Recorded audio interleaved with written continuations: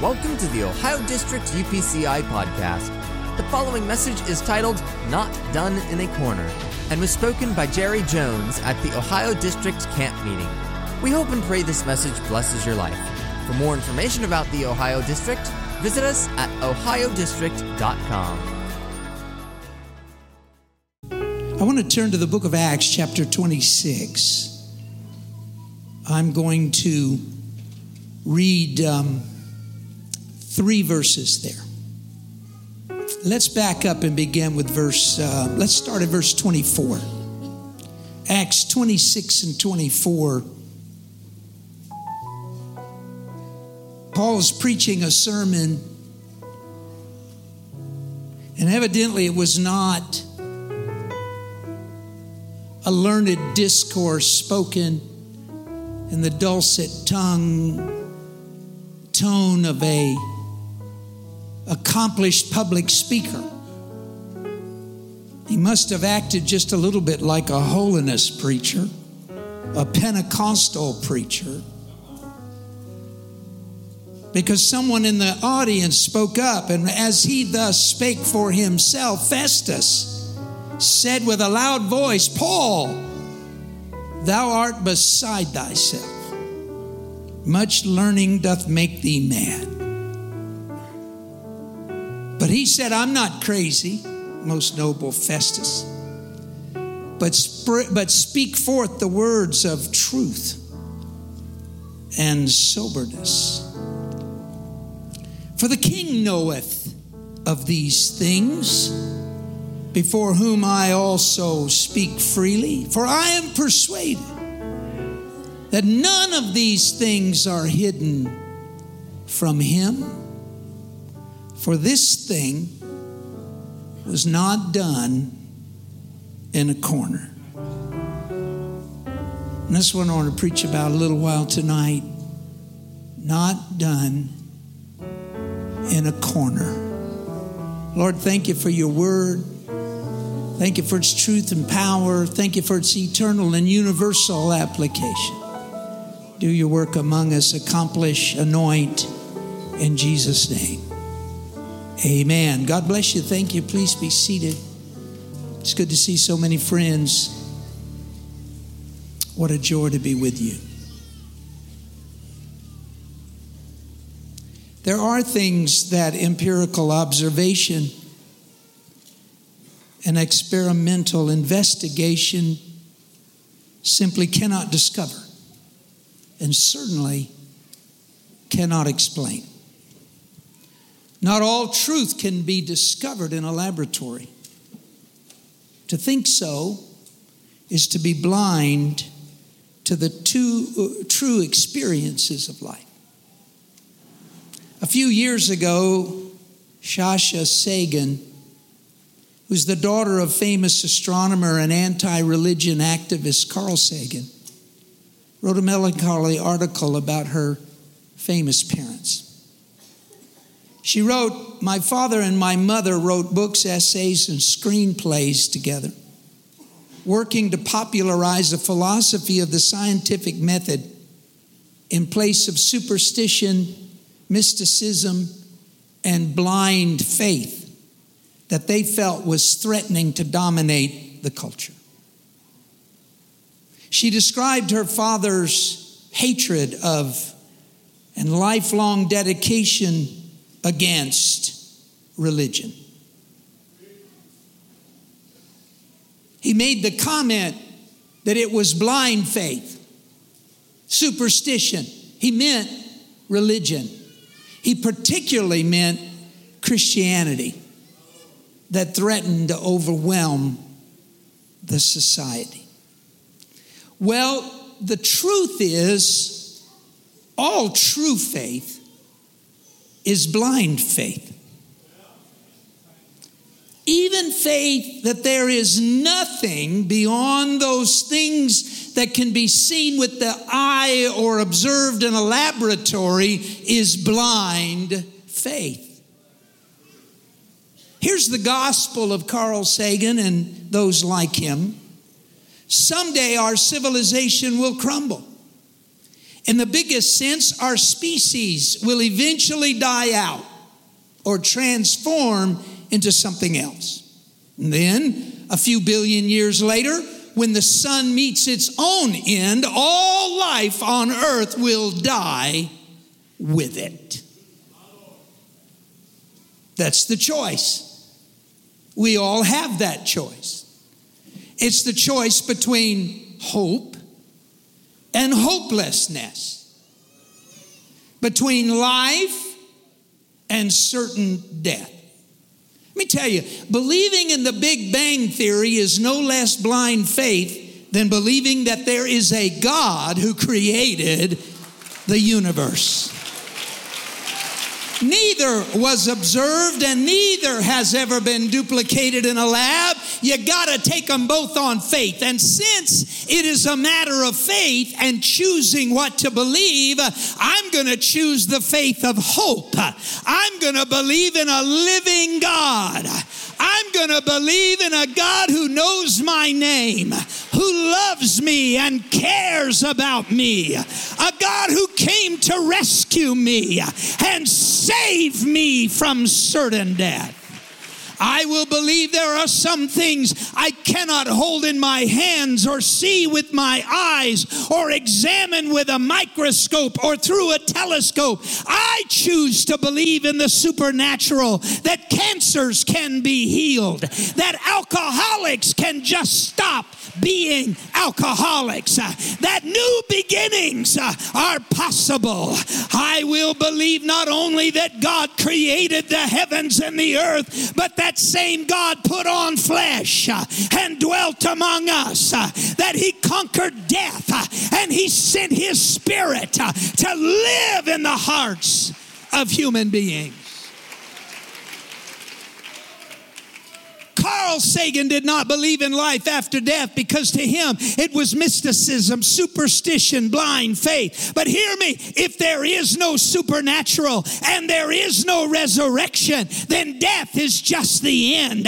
And there's no meaning to this life. There is no purpose to being here. We are sheer accidents and nothing more.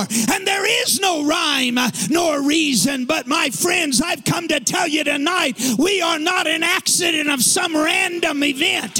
We are not an afterthought, an unnecessary, unmeaningful existence. We are his children. We are his offspring. He created us to bring glory to his name. And let me tell you something. Christianity, apostolic Christianity, is based on the miraculous. We are not where we are because of intellect. I'm not saying we're stupid. I'm just saying that's not what got us here. We're not here because of skill. We're not here because of organizational ability. We are here because of the miraculous. Because God has intervened in the lives of human beings. God has stepped into history and declared that his presence is near. Paul understood the connection between faith and the supernatural and the meaning of the church.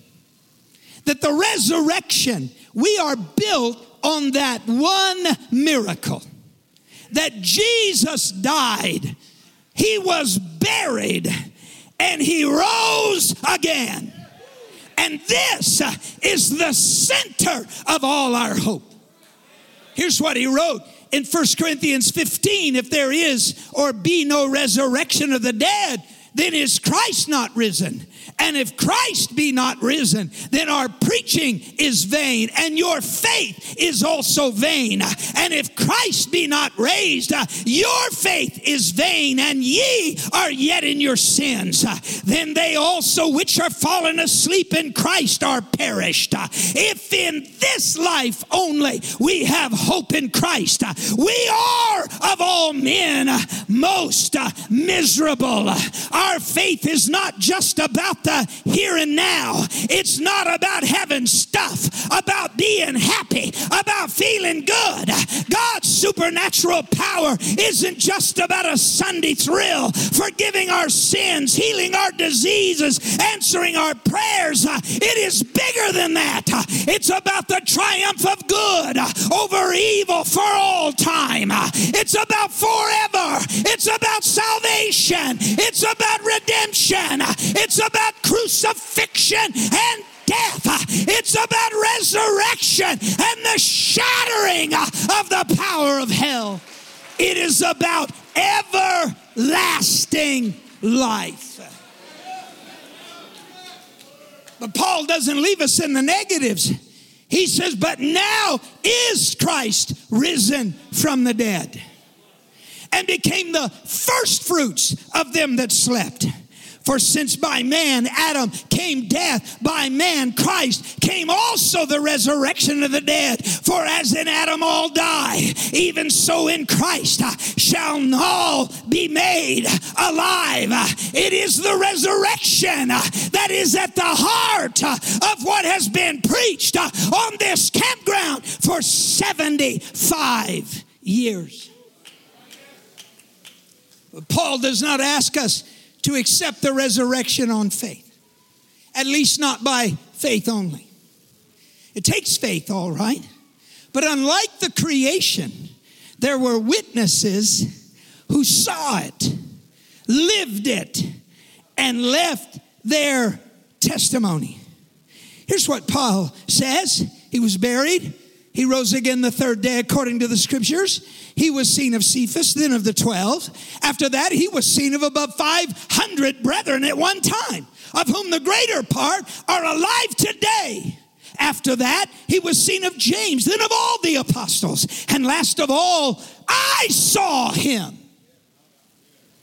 No one alive today saw the Battle of Gettysburg or Bunker Hill or heard the debates that led to the writing of the Constitution.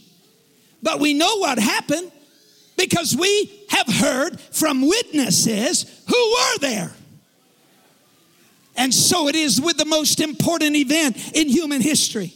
They saw Jesus die. Then they saw him alive. And their lives were forever changed. This is what Peter preached at Pentecost, proclaiming for all time in the first Pentecostal sermon. This Jesus hath God raised up, whereof we are all witnesses. Our hope is not in blind faith. Our hope is in one of the most documented events in human history. He did rise again. He is alive and he lives forevermore.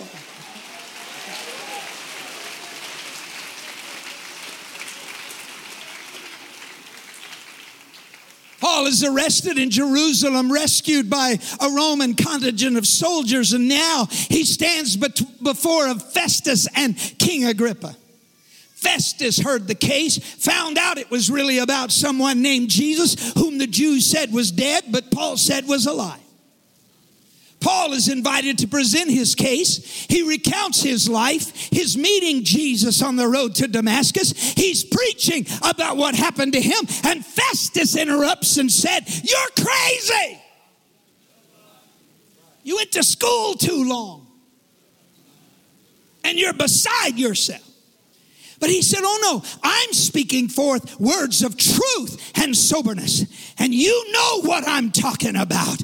None of these things are hidden. It was not done in a corner."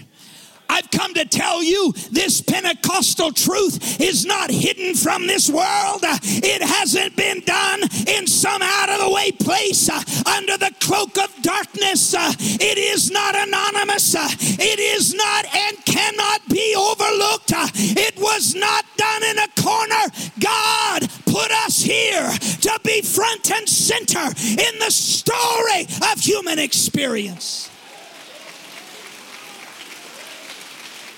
Jesus, contrary to what you've been told, did not sneak out of the tomb and leave it to a handful of disciples to convince the world. The seal of Rome was broken. The soldiers were scattered. Angels were left behind to ask, why seek ye the living among the dead? He showed himself alive by many infallible proofs. There is no question. Something happened in 33 AD outside the city of Jerusalem that changed the march of human history. It is happening still today. Scores stood and said, right here on these grounds, I met the risen Jesus, and his spirit came to live in my heart. Somebody ought to praise the Lord right now.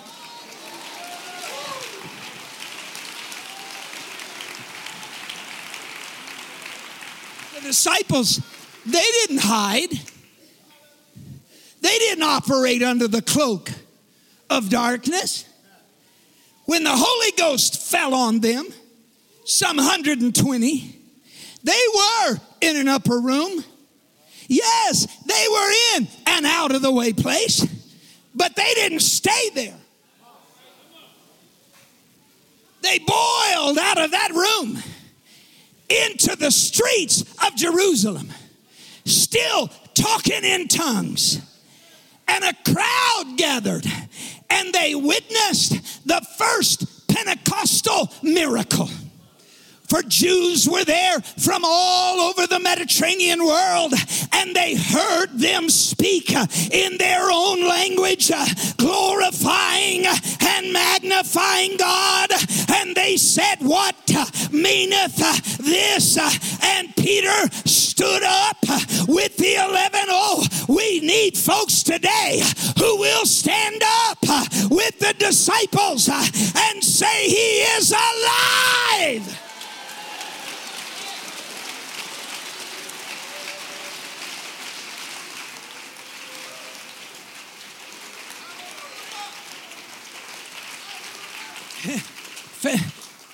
Festus said, Paul, you're mad. Too much learning. They weren't quite as sophisticated on the day of Pentecost. They said they're drunk. But Peter, standing up with the 11, said, men and brethren, these men are not drunk as ye suppose. It's just the third hour of the day. But this is that, spoken of by the prophet Joel. In the last days, saith God, I will pour out of my spirit upon all flesh. He preached the first Pentecostal sermon, and 3,000 people were filled with the Holy Ghost and baptized in Jesus' name.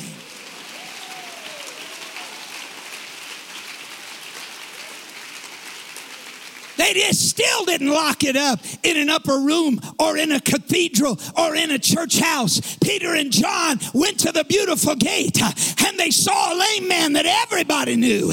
Everybody had seen him there day in and day out begging for a few alms. And Peter said, silver and gold have I none, but such as I have give I thee. In the name of Jesus Christ, rise up and walk.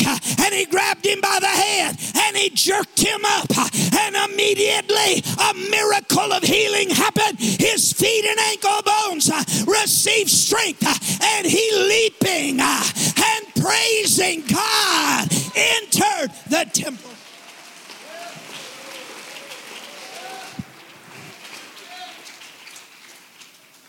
Peter preached the second Pentecostal message, mate. And 5,000 were filled with the Holy Ghost. Many of them were priests. I'm telling you, they didn't hide. They weren't ashamed. They weren't afraid. Thank God for a 3 a.m. service and the sheriff showing up and saying, you got to shut it down. And the superintendent said, not me. You can shut it down. And when he walked in here, I don't know what he thought. Nobody knows what he thought. But I kind of suspect he looked at that and said, I'm not touching that one. I'm going to the house. God was at work. And that same God that the disciples knew is alive and well today.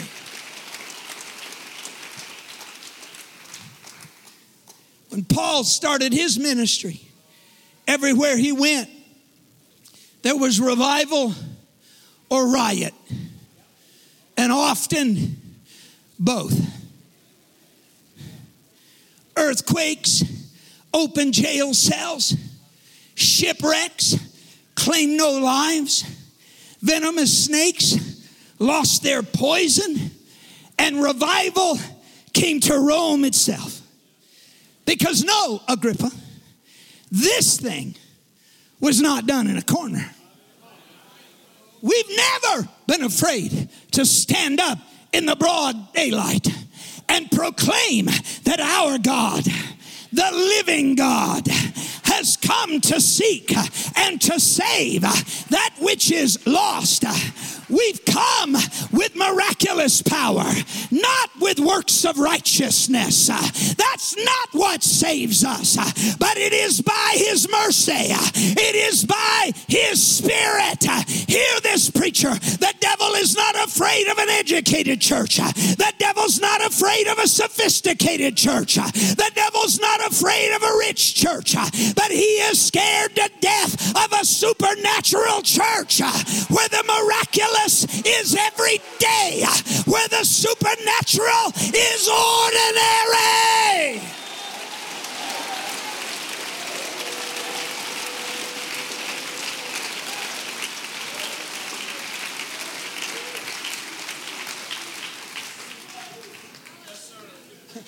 Not done in a corner. Oh, no, not done in a corner. And neither was the 20th century outpouring when the Holy Ghost began falling. Not done in a corner. What happened in Topeka was soon broadcast across the Midwest. Revival fires exploded in Houston, Texas. And soon all of southeast Texas and western Louisiana was ablaze with apostolic revival. It leaped to the West Coast when a burning ember who did not yet himself have the Holy Ghost, named William Seymour, was invited to preach at a holiness church. And he got out there, didn't have the Holy Ghost, but he preached about the Holy Ghost. And they locked him out. Can't preach that here. He had no money to go home. He had no place to stay. So a family in the church said, well, you can stay with us and you can start a prayer meeting on our porch. They actually started in the living room, but before long, the little living room wasn't able to sustain it, so they moved out to the porch. Before long, the head of the house got the Holy Ghost. His wife got the Holy Ghost. Brother Seymour, the preacher, always helps when the preacher gets the Holy Ghost. So many people started coming, the porch collapsed. They said, we need to do something. So they found a former church that was once a warehouse and then a stable, and they cleaned it up, they painted it up, and they started having church on Azusa Street. It was not in a corner. The fire that exploded there has spread around the entire world.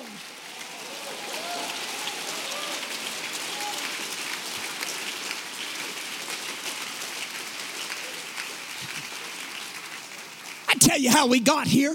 We got here because whole church organizations moved out of where they were in the structure and embraced Pentecost. Vincent Simon says, in only a few months, much of the holiness movement in the South had been converted to Pentecostalism. A fellow named Randall Stevens wrote, nearly all the members of the largely Southern Fire Baptized Holiness Church, the Holiness Church of North Carolina, and the Church of God, Cleveland, Tennessee, rushed into the Pentecostal movement. Other denominations in the South, including Church of God in Christ, Free Will Baptist, Pentecostal Church of the Nazarene, the Wesleyan Methodist Church, saw thousands of their members get the Holy Ghost and speak in other tongues. Between 1908 and 1912 in South Carolina alone, the Wesleyan Methodist Church lost 1/3 of its members. It would take a quarter of a century to get back to its pre-1908 numbers. The Church of God in Christ split in 1907 into two groups. One embraced the Holy Ghost and the other did not. The non-Pentecostal group is very, very small today. The other group is the largest Trinitarian Pentecostal group in the world. People began receiving the Holy Ghost by the hundreds. And then the floodgates opened and they started getting it by the thousands. No, Agrippa, this thing was not done in a corner. No, Festus, we've never hid our faces and bowed our heads and afraid of the scrutiny of the world. God has put us front and center.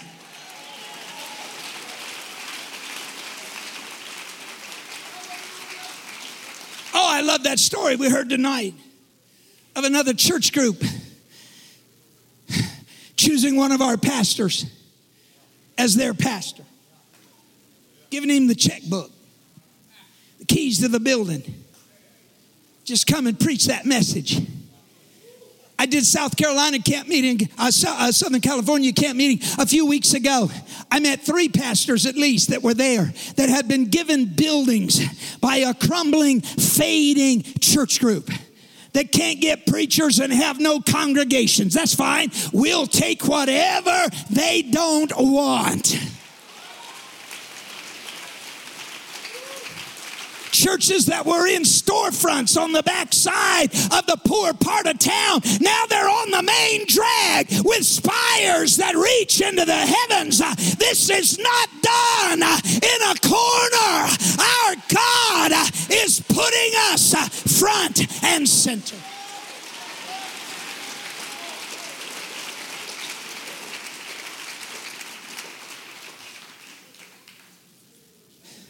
If you're 30 years old or under, would you stand right now? 30 and under. Don't be ashamed of it. Everybody was 30 and under one time. I can't remember it, but I'm sure I was.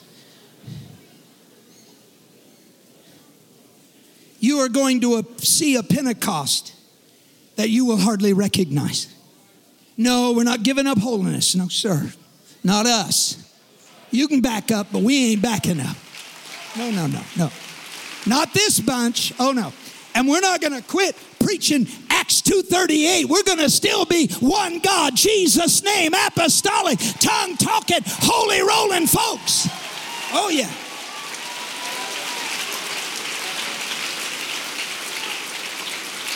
But you mark my words, right now, 1 out of every 4, 25% of all Pentecostals in the world are oneness apostolic Pentecostal. 1 out of 4. And here's what I believe will happen. That number will only grow as groups leave the designation of Pentecost because they're no longer Pentecostal and they embrace an empty evangelicalism. Then we will stand and you will live to see the day that when the world says Pentecostal, they'll be talking about us. While other groups are going to fade, we're going to grow. While other groups are going to step out, we're going to stay the course. While other groups lose the power, we're going to be a supernatural, apostolic, one God people.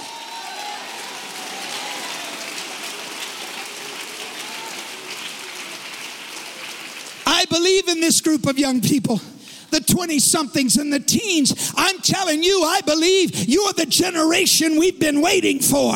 You're the generation that's going to get a hold of this thing like no prior generation. You're going to be a supernatural generation. The miraculous is going to be part of your experience. It is going to thrive and live in you. I don't even know the time. I better hurry. Please be seated.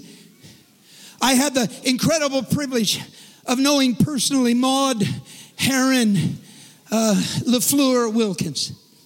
Sister, everyone would know her as Sister LaFleur. She later, in later life, after her husband passed, married Brother E.P. Wilkins, two pioneer of Pentecost in the 20th century. Sister LaFleur told me stories of being translated in the Holy Ghost. Once she was playing the piano in her parlor, she called it. Playing the piano. Her and her husband pastored in Oakdale, Louisiana for many years. Her husband was one of the first two people baptized in Jesus' name in the state of Louisiana. She was playing the piano and they were in revival. And the pastor, Brother LaFleur, and the evangelist and his wife were ready to go on to church. So Brother LaFleur said, Maudie Mae, we're going to go on to church. You can come when you're ready. She hardly noticed. She just kept playing the piano and worshiping God. They took the shortcut through the vacant lot. There's no way it could have happened. But when they got to church and they walked in, she wasn't back home. She was sitting at the church piano playing the same song she had been playing a few minutes before at the house. They said, what happened? She said, I don't know. I was singing, my eyes were closed, I was feeling the Holy Ghost. I opened my eyes and I wasn't at the house anymore. I was sitting here at church. This is the lady that as a teenage girl, she was testifying in a street service in Houston, Texas, and the Holy Ghost fell on her and she began to speak in other tongues in a forceful way. And when she finished, people began to leave the crowd and kneel in the gutter and on the sidewalk and receive the Holy Ghost speaking in tongues. When it was over, they came to her speaking Spanish and she had to say, I don't understand Spanish. They said, what do you mean? You just preached the most beautiful sermon about the Holy Ghost and about Jesus Christ. I'm telling you, this is a supernatural church. We are not here by the might or by power, but by His Spirit.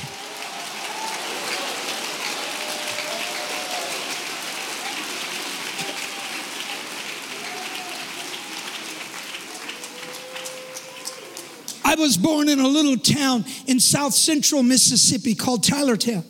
My mother's folks immigrated there from South Carolina across Georgia and Alabama and into that section of the country, arriving in 1804. They were always religious folks,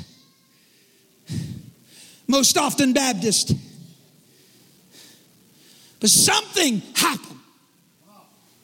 In 1915, the town drunk showed up in Morgantown, Mississippi, about 25 miles away. He had moved away to get away from his wife's Baptist folks who kept preaching to him about quitting all that drinking. He moved to Florida, and there was a tent revival going on, and the Holy Ghost got a hold of his heart. He threw his whiskey bottle against a tree. He went in, and God filled him with the Holy Ghost. He started a church within 6 months. After that got established, he moved back to Mississippi and started a church in Morgantown. It's still there today. Many hundreds of members. For more than 35 years, it was the state headquarters of the Church of God, Trinitarian Pentecostal. But in 1920, W.E. Johnson from Kinder, Louisiana, preached in a Trinitarian Pentecostal church in Morgantown. Revival broke out. 3 of the churches immediately left the Trinitarian doctrine and accept Jesus' name. It spread across South Central Mississippi. Many churches began to convert. I'm not talking about a handful. I'm talking about whole congregations. One of my personal heroes, you never heard of, his name was Frank McManus. Brother McManus was an itinerant Church of God evangelist who saw Jesus' name, was baptized in the name of Jesus Christ, embraced the oneness message. He came into our part of the country sometime between 1923 and 1925 and started holding Brush Arbor meetings down on McGee's Creek. Not far away was a family. Their last name was Holmes. They had a 15-year-old boy whose name was Arlie. He would become known as A.O. Holmes. Arlie, 15 years old. One day his mother cut her leg chopping firewood. A horrible infection set in. Gangrene set in. She began to be delirious. It was quite obvious if they didn't remove her leg, she would not live. He had heard about the Brush Arbor meetings. He didn't hear about great preaching. He heard about a demonstration of the Holy Ghost. And this 15-year-old boy that had never been religious people, he prayed and said, God, if you're real, if there is a God, if you do care about us, send somebody to pray for my mother.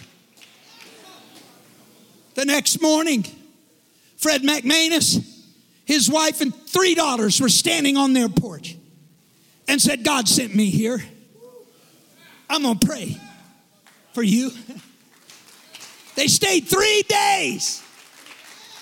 And when they left, Sister Holmes was not only healed, but filled with the Holy Ghost. Her son Arlie got the Holy Ghost. He became an evangelist. His son Joel still pastors an independent oneness Pentecostal church to this very day. Fred McManus knew the miraculous. I hunted down his granddaughter. I wanted to know more about him. My family owes so much to him. He died in 1949, trusting God. Is buried. I finally found his grave. I tracked down his granddaughter. She's a Pentecostal preacher's wife. She began to tell me the stories. Said Mama talked about and said, Mama, it was his great-granddaughter here. Her mom was a daughter. Said she'd tell about her daddy. They'd get in an old pickup truck that he had, an old flatbed truck rather, that he built a camper on, that they lived in the back of that old truck, and said he'd drive it till it ran out of gas. My God. And he'd pull over, coast over to the side of the road, and he'd say, you girls stay here. I won't be long. And he'd leave the truck and he'd go out in the woods and they could hear him praying, now Jesus, you know I'm doing your work.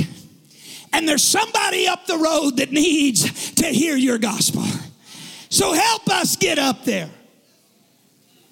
Came out of the woods, got in the old truck, hit that floor starter, and the thing fired up.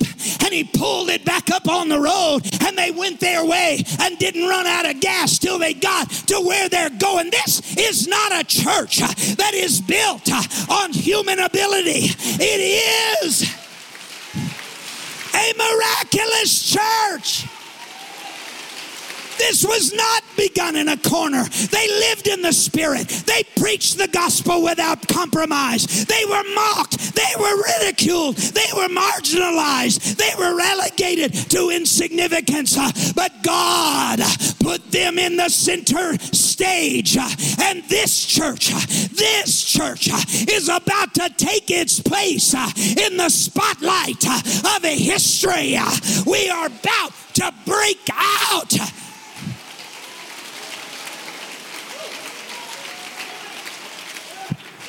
Oh, let's praise the Lord. I feel his power.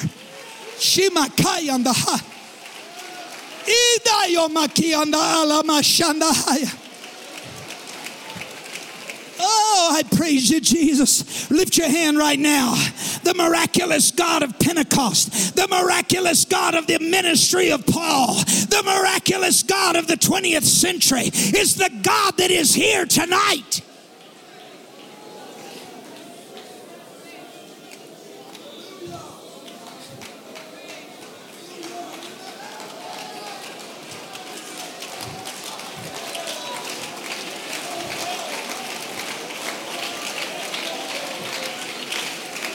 This is not a time to be satisfied to be seated on a stool in the corner of Christendom, a sideline to a larger charismatic or Pentecostal movement. We are the heirs of the apostles. We are the heirs of truth seekers of all ages.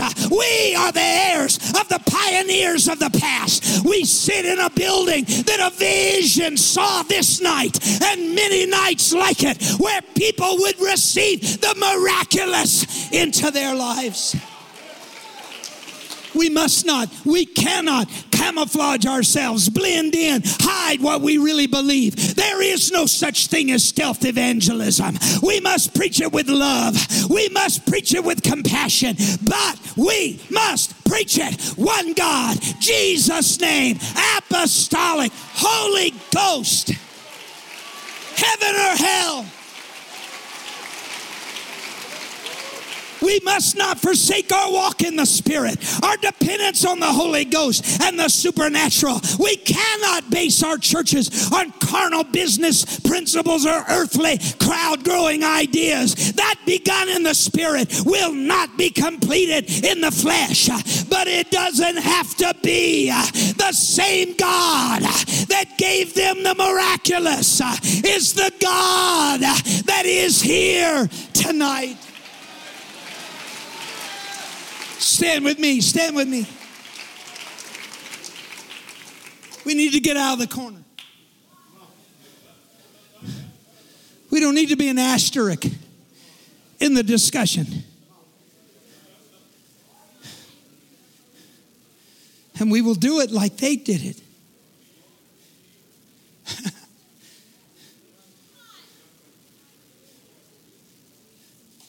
Seen some stuff. You've seen stuff.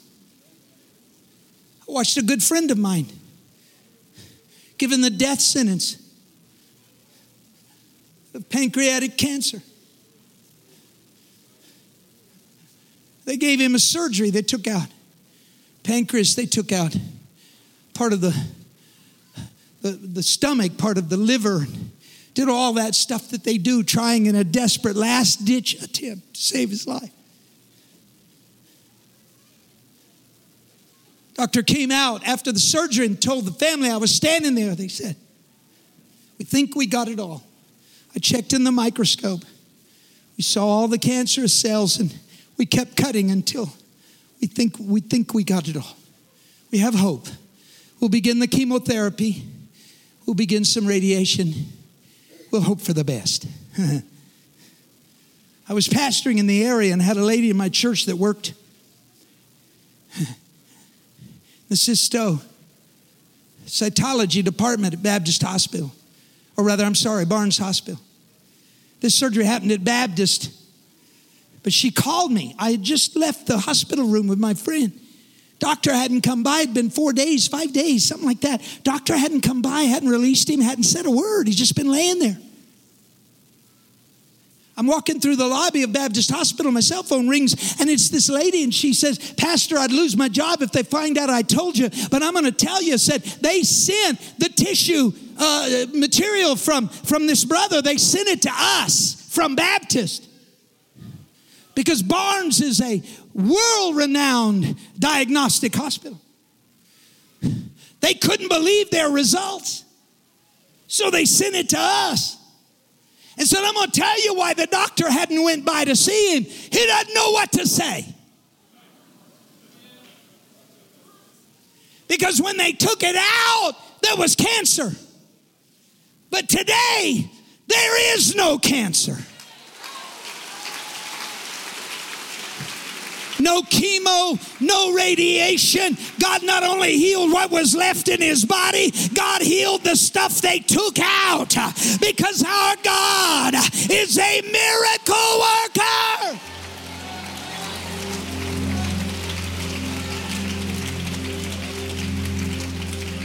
I was preaching a camp up in Maine not all that long ago, and I noticed while I was preaching there was a big commotion about 3 pews back on my right-hand side. I didn't know what was going on, but after service, a lady came up to me. She said, I was deaf when I walked in here tonight. She showed me the contraption. I never saw anything like it. It was huge. She said, this is what I've worn since I was a child. I could barely make out anything. Without this, I was totally deaf. But you were preaching, and I was kind of getting into it. And said, I jumped up, and I started praising God, and I started speaking in a language I never learned.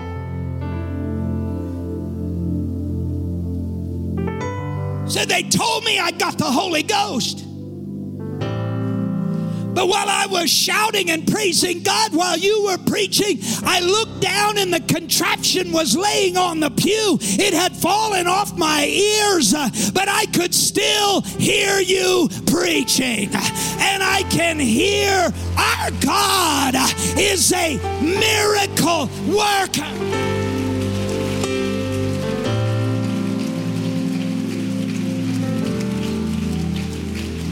These days, I'm a college professor. Can you believe that? Me, a college miracles, all kinds of miracles happen. So I'd be the last to discourage education, but I'm going to tell you, get an education, then get over it. It's not education. It's going to put us front and center. Our churches are bigger than they've ever been, but it's not crowd size that's going to put us over. We're building some of the most fabulous buildings I've ever seen, and I'm joyful, I'm excited, it's wonderful, but that's not going to impress the world. But let me tell you what's going to put us front and center: when the sick are healed, when the lost are found, when the alcoholic is redeemed, when the drug addict quits being a drug addict, when the immoral finds the right road. And that concludes this podcast. If you enjoyed this podcast, please like, share, and subscribe. And for those of you on iTunes, leave us a good rating. Thank you for listening to the Ohio District Podcast.